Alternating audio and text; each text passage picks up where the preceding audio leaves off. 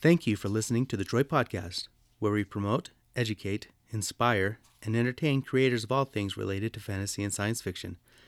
Hi, this is Carson with Troy, and I have with me R.K. Post, who is an artist. He has done work for a variety of things. Wizards of the Coast. He began when it was TSR.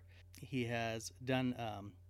I looked up your profile, and you've done other games as well, like Deadlands and different things like that. I'll go ahead and turn the time over to you, and you can kind of tell us a little bit about your background and about yourself. Sure. Hi, my name is RK Post. I'm an illustrator. Let me see. I started freelancing way back in, I think it was like 1994 or something like that. And eventually that turned into a staff position at TSR in 96. And then from there, that working on D&D stuff and things.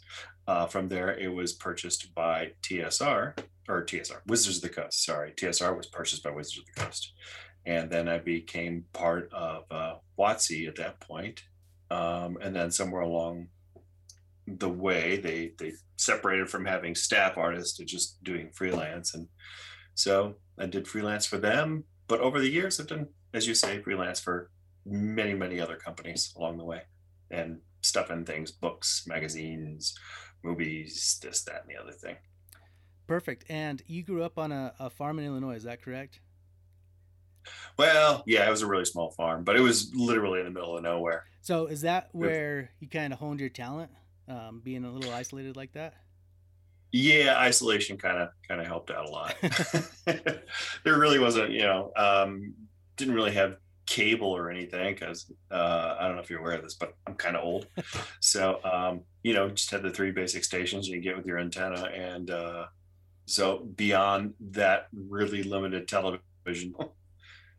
So back then, were you just drawing what you saw on the farm, or did you have an active imagination, or were you drawing stuff from books? So my dad grew up a ways back when, and when he grew up, he had a whole bunch of comic books. So every time my sister and I would go visit, my grandparents way down in the family farm, we would just read these books avidly. And that mixed with, some comic books we got as a kid kind of fueled the inspiration. Plus just things I watched and, read some Stephen King. This kind of fueled everything, I guess you kind of see today. But yeah, no, I think it really started with just trying to draw like superheroes and things like that. And I can't say horror films. That there was drawing inspiration for that as well. And you do have in some of your work a horror element to it, but a lot of it is very fantastical as well. Yeah, I like things that are a little realistic, but also kind of creepy at the same time. But then I also like doing cutesy things too. So it's just a weird mix.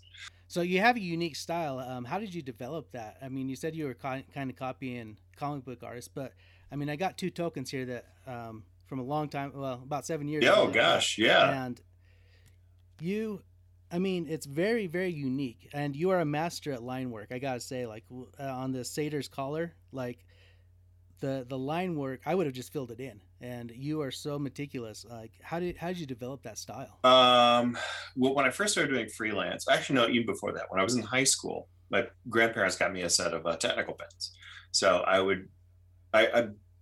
mean, even before that, I had like felt tip pens and stuff like that. But I liked drawing tiny little lines. And you look at comic books, especially like the work of like Brian Boland, where he just has these intense little lines. And you just kind of look at that and you go, I really love that. I want to try to do something very similar to it. And I tried. And every once in a while, I like to play with a little bit. Maybe I'll do something with, a lot more blacks, as you say. And then, gradations coming off of that, or something even flatter, or something with like an Art Nouveau kind of feel to it, which doesn't really have a whole lot of, blacks in it.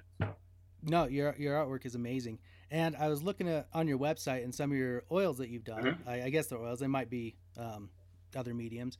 But a lot of them kind of have a feel like a 1920s, 1930s. Like a pulp kind of look to it? Yeah, like a pulp kind of look to it.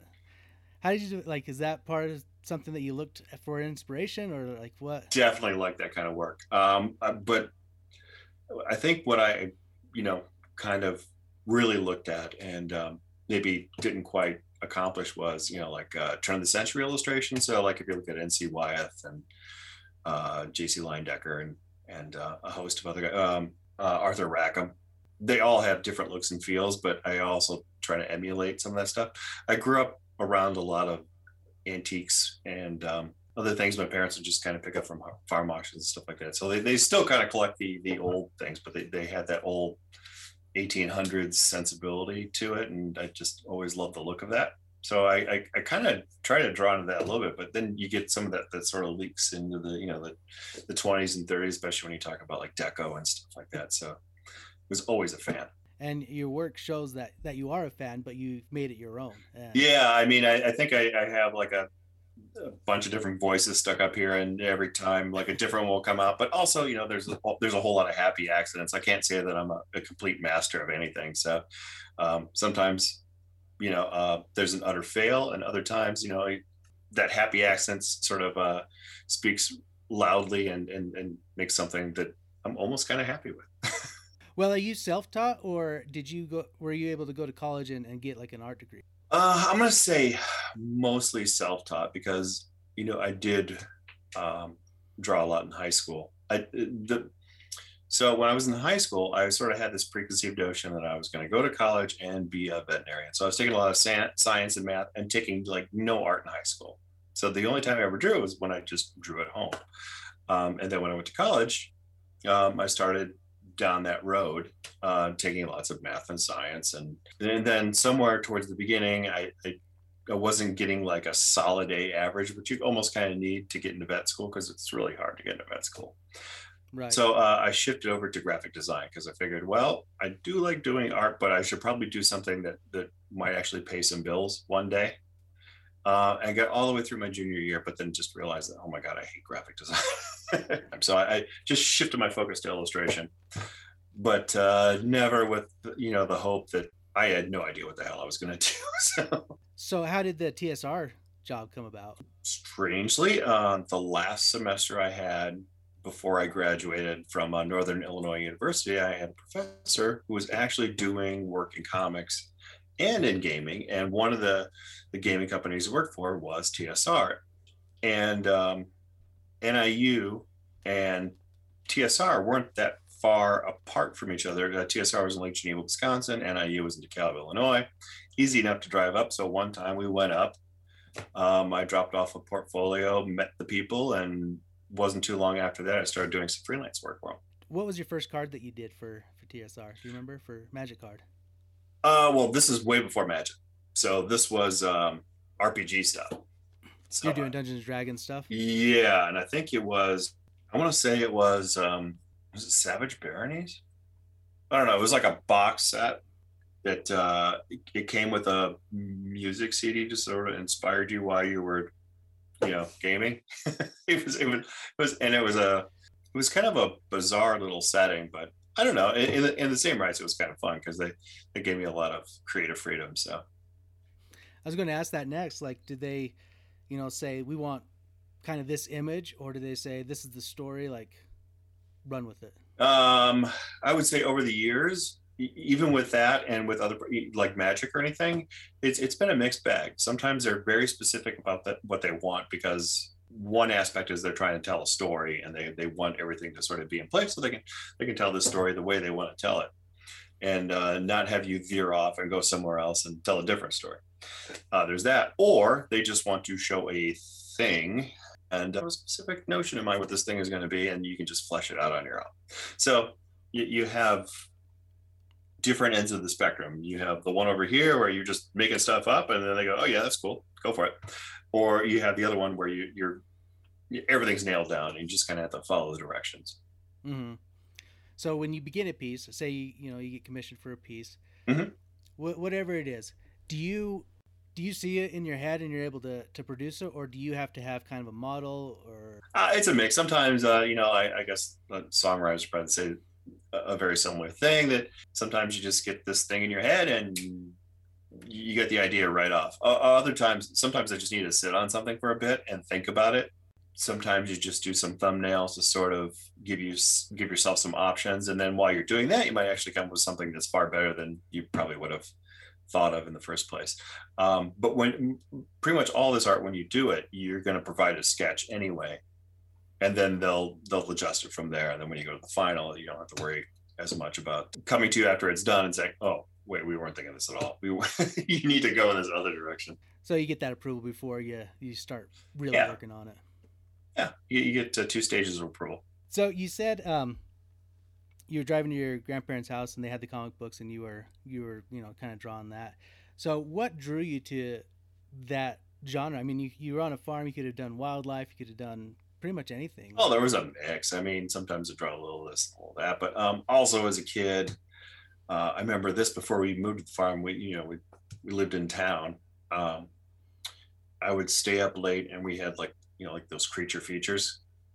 So they'd show like old horror movies. So there was totally an inspiration from that too. So I like to draw like creepy stuff, and but also I remember like as a really small kid. I mean, yeah, I drew like elephants and crocodiles and dinosaurs. But what kid didn't, No, I remember drawing horses when I was a kid. Yeah, I think I drew a horse or two. I don't know. And I'm not an artist, so I mean I can't say anything. But yeah, I could say that I definitely had sort of like a feel of what I liked, but I didn't like stick with one thing. I was just bouncing all over the place. As an artist, I mean, you're an illustrator. Do you feel that this is kind of a weird question? Do you feel that anybody could develop the talent to be an illustrator? Like if somebody that wants to, okay, I want to be an artist. I'm in high school. I'm in my 20s. Mm-hmm. Or do you think it's more of a natural thing? A little column A, a little column B, but I think where some of the talent actually comes is the ability to sort of stick with it, and then sort of. So what you're doing every time you do a drawing or you do some art, even if it's just rough or it's something a little more final, is you're sort of developing this language in your head, and you're figuring out a problem. Mm-hmm. Like, how do I attack this? So by the time you get to the next one, you have a little bit of it already sorted out. So if you have the stick-to-itiveness to stick with it and then keep going at it, even though you might fail a lot, I think anybody can sort of figure it out, Because I've heard people like they see a piece of work, they see an artist, and they're like, well, I can never do that. But I'm kind of in your camp where you say, like, if you stick to it, I think that pretty much anybody could, not be a professional artist, but kind of enjoy it and get by. Yeah, no, I mean, I went to college with one guy. I think he was like an accounting major, but then switched to art. And at the beginning of it, seemed to have like no talent for it, but he was sort of figuring it out as he went along. And by the end of it, he was like actually pretty darn decent. So if you can stick with it, I mean, who's to say? Yeah. And that's the thing too, is a lot of people, they get frustrated really easily, and they just put it down, and then they don't pick it up for a while, and then they wonder why they haven't gotten any better. Well, it's like when you have, like, I sort of brought this up before, like a musical instrument. If you don't practice, you're just not going to get any better. Right. Yeah. People like you said you're kind of old, but I'm not that far behind, believe it or not. Doesn't seem like it. I think people that are closer to our age, they have a life, they do stuff, they have to do a real commitment in order to enhance that skill if they want to do it. So what are some of your habits that you do? I mean, you do this full time, but I don't have any good ones, to be honest. There are people that start the day off with the drawing or even do warm-up drawings before they do something, and I'll go for a week and not draw a thing, but sort of the nature of the beast, or doing what I do now, because I have the Patreon and I sell things to the site, so I have to put all the orders together and stuff like that. But throughout the process, so like yesterday someone ordered a mat with a little sketch on it, so I actually had to sit there and draw something, and so I got a little bit of practice right there. But then also back before this wonderful pandemic we have, I used to travel all the time, and in the course of a weekend you'd have to crash course and get a whole bunch of commissions done in the course of that weekend. Right. So in another way, you got a whole bunch of practice whether you wanted to or not. And people would always throw like things you wouldn't normally draw at you. Can you draw this? Or sometimes they'd have you draw a likeness. Can you draw me as this? Or can you draw this? Or draw from things you weren't normally exposed to, like a certain piece of anime or something like that. Can you draw this guy from this? And then you sort of have to figure it out. So it's kind of like working your improv muscle a little bit, where you sort of have to figure it out on the fly. In a way that really kind of develops your talent, because you're just not drawing the same thing over and over again. It kind of forces you to think about other things you wouldn't normally think about. So jumping outside your comfort zone is actually a really good thing. Yeah, that'll stretch your talent for sure. Oh yeah. And you're one of these illustrators and artists that have thought outside of the box. Like, you have done these tokens that you've created, and they're your own, but you there's about 1,000 of them now. Yeah, and you've done play mats. You've created a business around gaming. Yeah. And as as an artist and as an illustrator, somebody who's watching this or listening to this and thinking, okay, like, what can I do? Like, you're a good example of thinking outside the box and, okay, I'm going to go off in this direction and really promote it and hit it hard.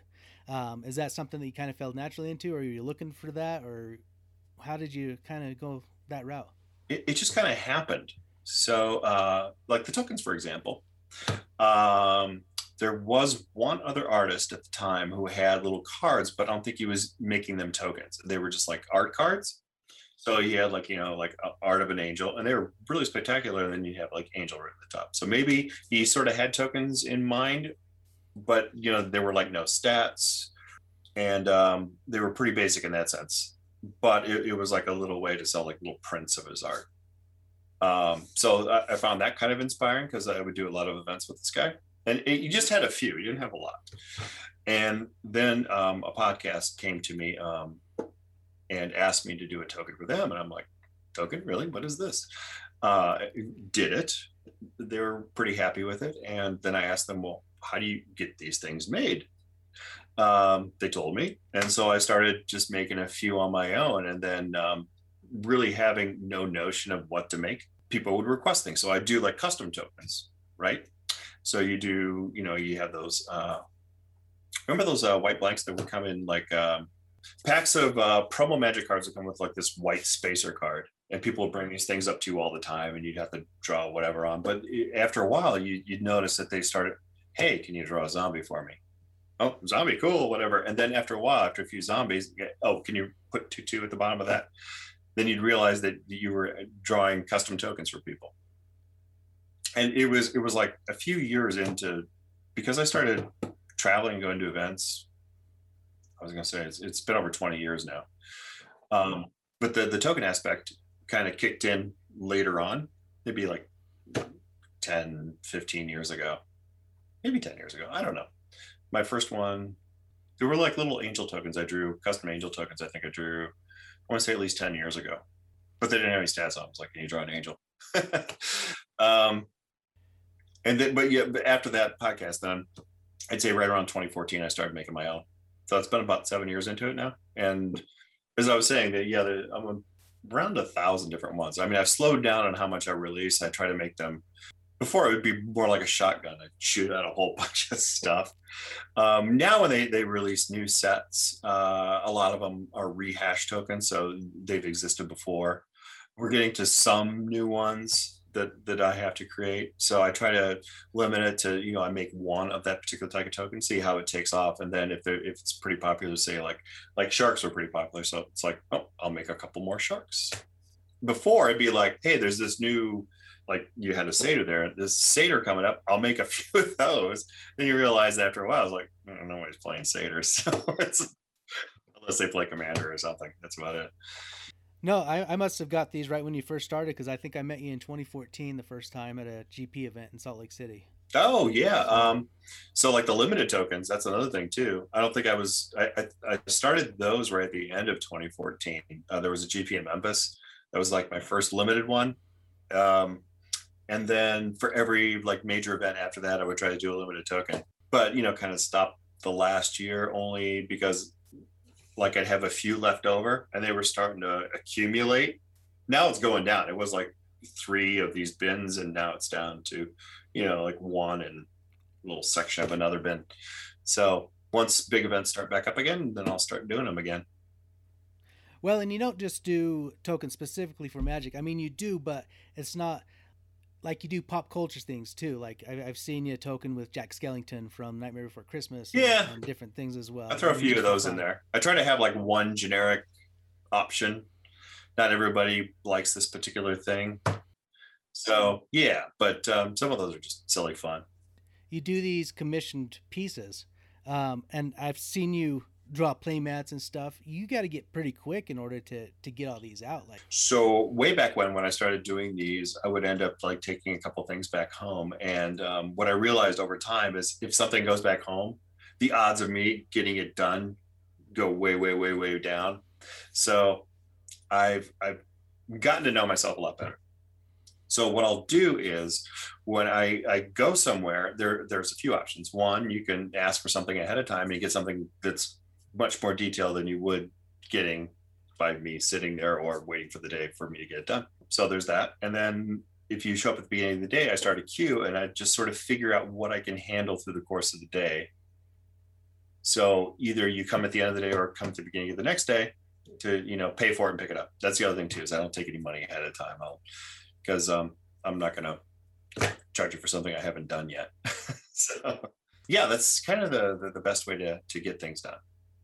So it's kind of a first come, first serve type thing. And if you don't have time, you don't get to it. Yeah. If you're patient and the event is just right, you can probably almost get a play set of altars done. I usually just do one thing per person per day. But, sometimes if you show up in the morning and say, could you alter this one? And then come back later in the day and say, I was able to bang through things reasonably quick. It depends on how busy, things get for me.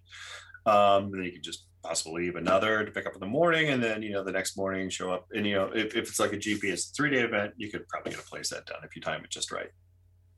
Oh, nice. Yeah. So we've talked about this gaming art that you've done. Have you ever been commissioned for like a book cover or anything like that? Oh, there's been a few over the years. Yeah, somewhere when I was working at WotC as a staff illustrator, you wind up doing some novels based on some of the games that they had. You definitely, so like I've done a couple of Magic novels. I've done a couple of, there were some other RPG titles that they had novels based on. But then, there was a couple of book clubs that did covers for. It's so hard. I know I've done a cover for like a young adult novel too. Just random things here and there. Is that something you do? Would you like to do more of, or is that just you kind of just stick with what you're doing? Well, these days I'm not so much about the freelance. I've done a couple of things for WotC a little more recently, but that's kind of where I limit it. Otherwise, way too busy kind of doing this other stuff. So no, fantastic. I just like to ask just in case people are looking for a good artist, and you're a great one. So no, yeah, no. I mean, the freelance game has changed a lot. So like when I first started doing it, God, what's it been? It's been 26, 27 years now that I started doing freelance. August of 94. So yeah, 27 years. 27 years. So back then, it was a much smaller pool of artists. Since then, there's this crazy thing called the internet, and it's kind of exploded, but it's also opened up markets in places that were kind of inaccessible for. So, say like China or Russia or Eastern Europe, a lot of places where people are silly talented, you don't really need to pay them all that much because their cost of living is so low. So as a guy trying to, pay his bills here in the United States, it's pretty hard. Mm-hmm. Just to work totally on freelance. I mean, you can do it, and you can do all right, and some people do. And it's also just a really hard game because you're living from deadline to deadline, and you don't know when the next deadline is coming sometimes, and sometimes you're booked up for this forever. And another problem too for me is I'm just not the fastest, so to make a living at that, just oh my gosh, sometimes it was a nightmare. No, you're right. The game is open up to a new audience or new freelance. Yeah. And then like if you scroll through Tumblr, you just see people that do it on the casual basis are just silly talented. It's like, right, I'm competing against a whole bunch of people that just have skill sets that probably didn't exist years ago. And especially with digital art, it's made it a lot easier to kind of put these things together. Yeah, and the world's a lot smaller than it used to be too. Like you said, people can reach out to China and Russia and the Philippines and Indonesia and find really talented people. Oh yeah, and there's just a lot more of us on the planet now, so there's a lot more artists out there. It's just the way it is. Do you have any plans to do any events in the near future? I mean, this pandemic is going on, and we can get vaccinated and wear masks and stuff. But are you going anywhere that people can meet you and talk to you? Oh, I started in June, so there's this startup called TCG Con, and their first event was in Tampa in June, and then a couple of months later, they did one in Galveston, Texas. So I've been to both of those. Their next one is in Toledo, the second weekend of October. But there's also a local event at the beginning of October. And then another startup out of San Antonio, they did an event a couple weeks ago in Fort Worth, Texas. They're doing their second one beginning in November. So I'm going to go for that, but that's going to be like a 2-day event. So starting off slowly, but as you say, I'm vaccinated, I wear a mask and be safe as possible. And then I isolate when I get home and then get a test after a few days, and hopefully everything's okay. So far it has been. Other than those events, how can people get a hold of you or buy some of your stuff? Well, I have a website, rkpost.net, and there it just has links to everything else. So like if you wanted to jump on the Patreon, which I'm admittedly really slow, but I'm getting caught up as I look to the Patreon stuff I got to mail out right next to me. There's that. So if you're really patient and you want to get stuff, then it's going to slow down once I start traveling again. So I only charge you if there's going to be a release, and then you'll just get stuff. So that's the Patreon. But there's a link on rkpost.net if you want to go check that out. Otherwise, on rkpost.net, you can find all my other silly, fun things. There's also a calendar on there too. So once I get confirmed for an event, the calendar will show that event, and you can sort of find out where I'm going. And right now, obviously, it's only in the US. Mm-hmm. So I do know of other events that are going to start up next year. The locations will expand. I know there's some things out west here, and there's, more things in the southeast, and maybe some other things that are kind of spread out a bit. So I'll be getting around the US, and I'm not sure when I'm getting back to Europe or Asia, but hopefully one day. Hopefully soon. Soon? Yeah. And then any social media that you want to give a shout out to? I think if you just go to rkpost.net, the links to the Facebook, the Twitter, and the Instagram, and all the other fun stuff, they're all right there. Perfect. Well, keep it simple. Nice. And also, if you just Google my name, my website is the first thing that pops up. So it's not too hard to find. Makes it easy. Yeah. Well, thank you so much for getting on with me today. I've learned a lot, and hopefully other people will as well. Thank you for listening to the Troy Podcast. Please subscribe, like, and share with your friends.